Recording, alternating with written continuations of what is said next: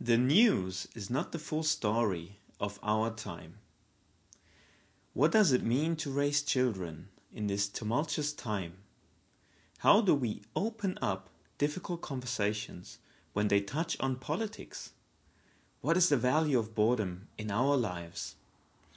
A few weeks ago, Krista asked for questions that have been on people's minds, and we received an abundance of engaging questions, which we will be pondering together in a new feature on the On Being podcast called Living the Questions. In each short segment, you ask the questions and Krista answers. It will be an ongoing conversation with our thoughtful community. The first episode came out this week and centers on the question, how can we present to what's happening in the world without giving in to despair and hopelessness? What I love about our work at On Being Studios is how this question has already had 100 other lives, threaded through the conversations and essays we've collected in our podcasts and blog.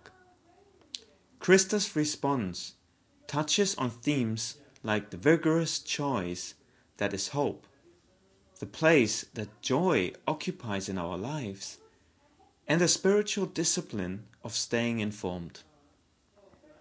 But I can also hear other voices that have wrestled with this question in their own way and in their own corner of this vast universe. In her essay, Celebrating Eid in Our Fractured World, Maliha Balala writes, grounding myself to savor tiny bites of joy in the face of all that threatens to uproot us feels like an act of resistance too. Parker Palmer and Carrie Newcomer were inspired by Howard Thurman to name this practice something else altogether.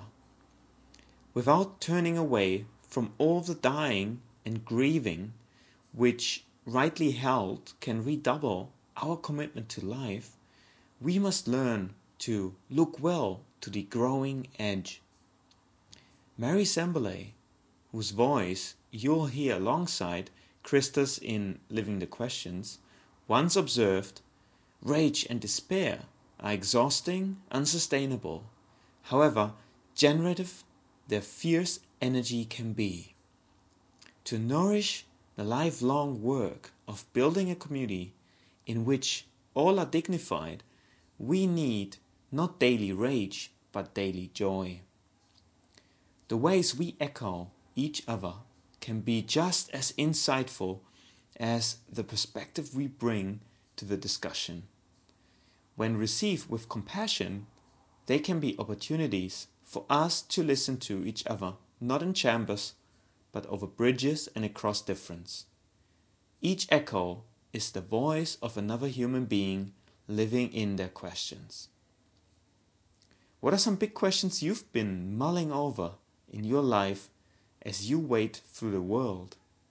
As always, I welcome thoughts, comments and feedback at newsletter@onbeing.org. That was an On Being the Pause newsletter for Saturday, July 21st. It comes from Kristen Lin, editor at On Being Studios, and it was read to you by me, Robert Orzana Oshiro. I hope you liked it.